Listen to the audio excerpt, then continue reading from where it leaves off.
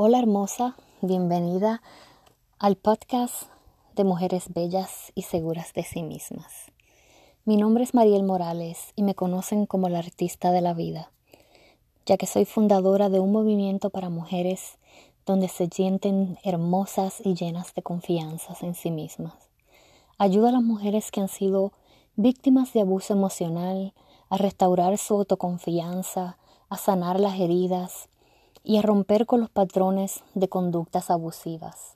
Te enseño mi fórmula del artista de la vida, que te ayuda a transformar tu mente, tu cuerpo y tu imagen. Hoy voy a comenzar el episodio número 1 de este nuevo show o programa, en el que vamos a comenzar a identificar si estamos sumamente estresadas. Voy a comenzar con unas preguntas y también voy a utilizar algunas de los versos de la Biblia que también me ayudan a entender mejor mi vida y a desestresarme. Espero que te guste. Y el primer tópico dice, esto es de Éxodo 33, versículo 14. Y dice, yo mismo te acompañaré y te haré descansar, dijo el Señor. Así que relájate un momento y contesta. Quiero que me digas si es cierto o falso para ver si tienes mucho estrés. Si puedes, busca un papel y un bolígrafo o una pluma o un lápiz y comienza a contestar las siguientes preguntas. Van a ser 12 preguntas, así que si puedes escribe del número 1 al 12 y vas a contestar cierto o falso dependiendo de cómo te sientes. ¿Ya buscaste el papel y la pluma? Te doy unos segunditos más. Si quieres puedes darle pausa a esta grabación y venir y regresar para que puedas comenzar a escribir lo que tienes que escribir.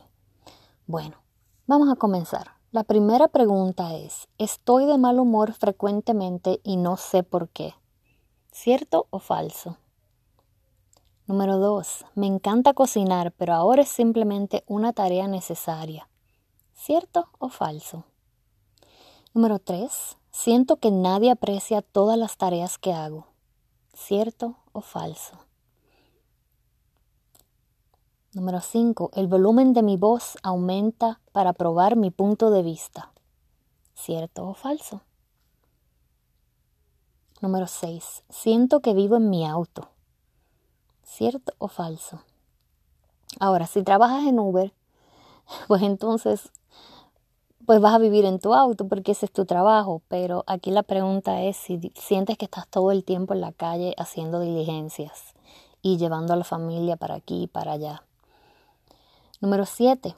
No recuerdo cuándo fue la última vez que me reí hasta que se me salieran las lágrimas. ¿Cierto o falso? Número 9. Tiendo a comer cuando me siento tensa o abrumada. ¿Cierto o falso?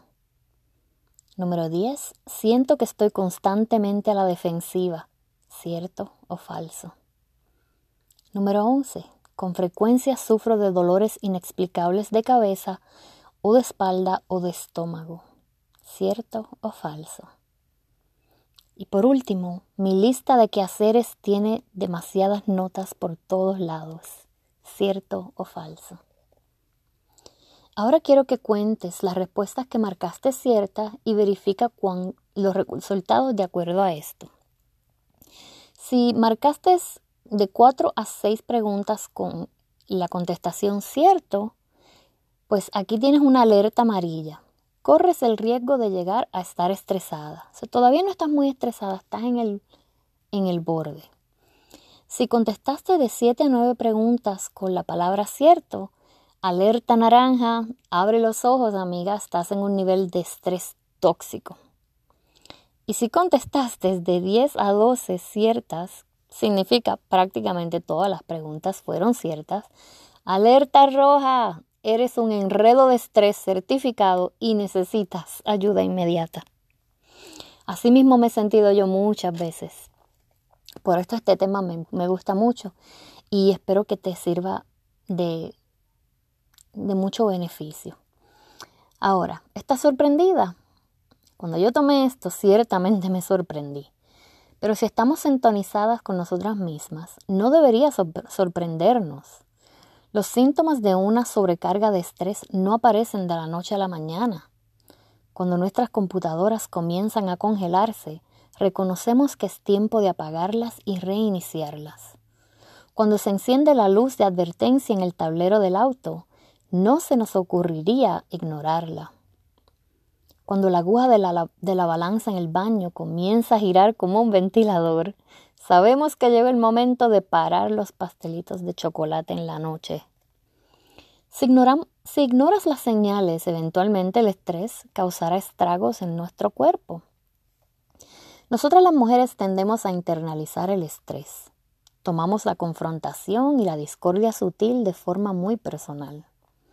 Las palabras caldeadas y hasta los desacuerdos leves con frecuencia se cuelan en nuestras entrañas y depositan allí una sensación de intranquilidad y mucha ansiedad. Y cuando no podemos encontrar una válvula de escape para nuestra frustración enjaulada, a veces recurrimos a una conducta autodestructiva. ¿Cuáles son esas conductas a las que tú recurres cuando te sientes así? Por lo menos yo comía demasiado. A veces de vez en cuando voy a esa conducta destructiva, pero me doy cuenta mucho más rápido que antes. Otras comienzan a fumar, otras toman alcohol, otras abusan de su cuerpo y hasta podemos aislarlos de los demás.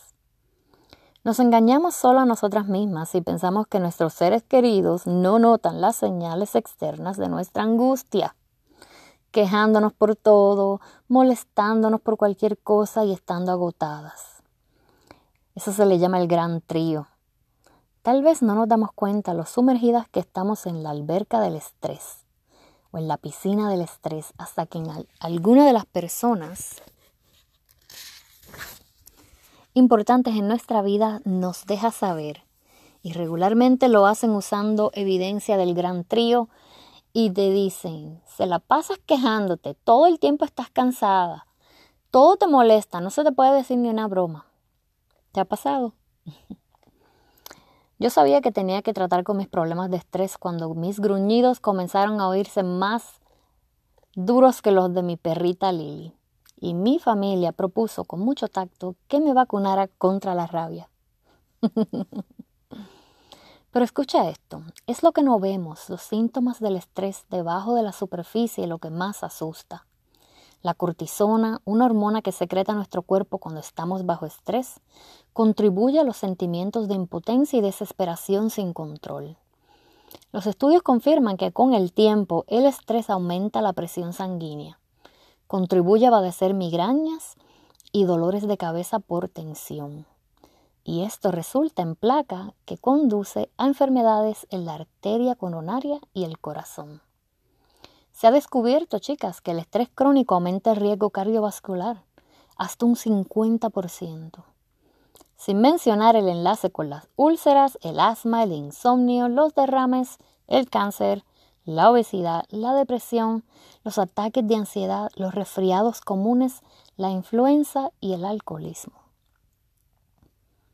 Y esos ataques de llanto cuando te sientes agotada, ¿no son coincidencia?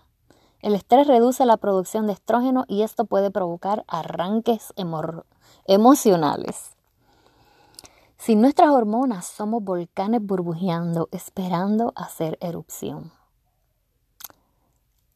Me imagino que estás diciendo, me estás describiendo completamente a mí.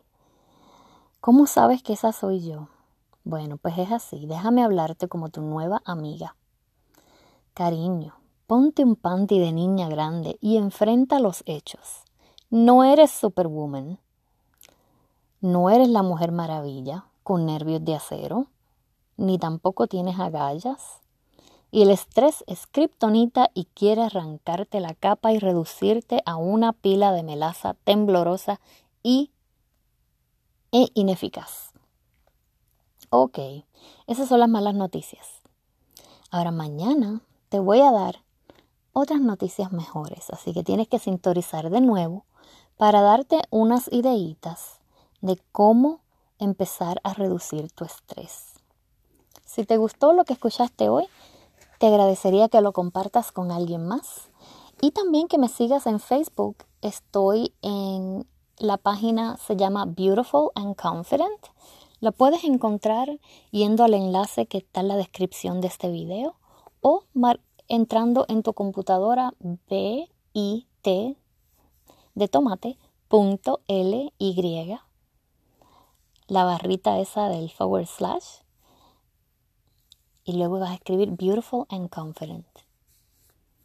Así que espero verte prontito por mis páginas de Facebook. Si no cogiste el link, no te preocupes, ve a la descripción de este episodio y ahí vas a poder saber cuál es la forma de conectarte conmigo un poco más. Que la pases bien y hablamos mañana.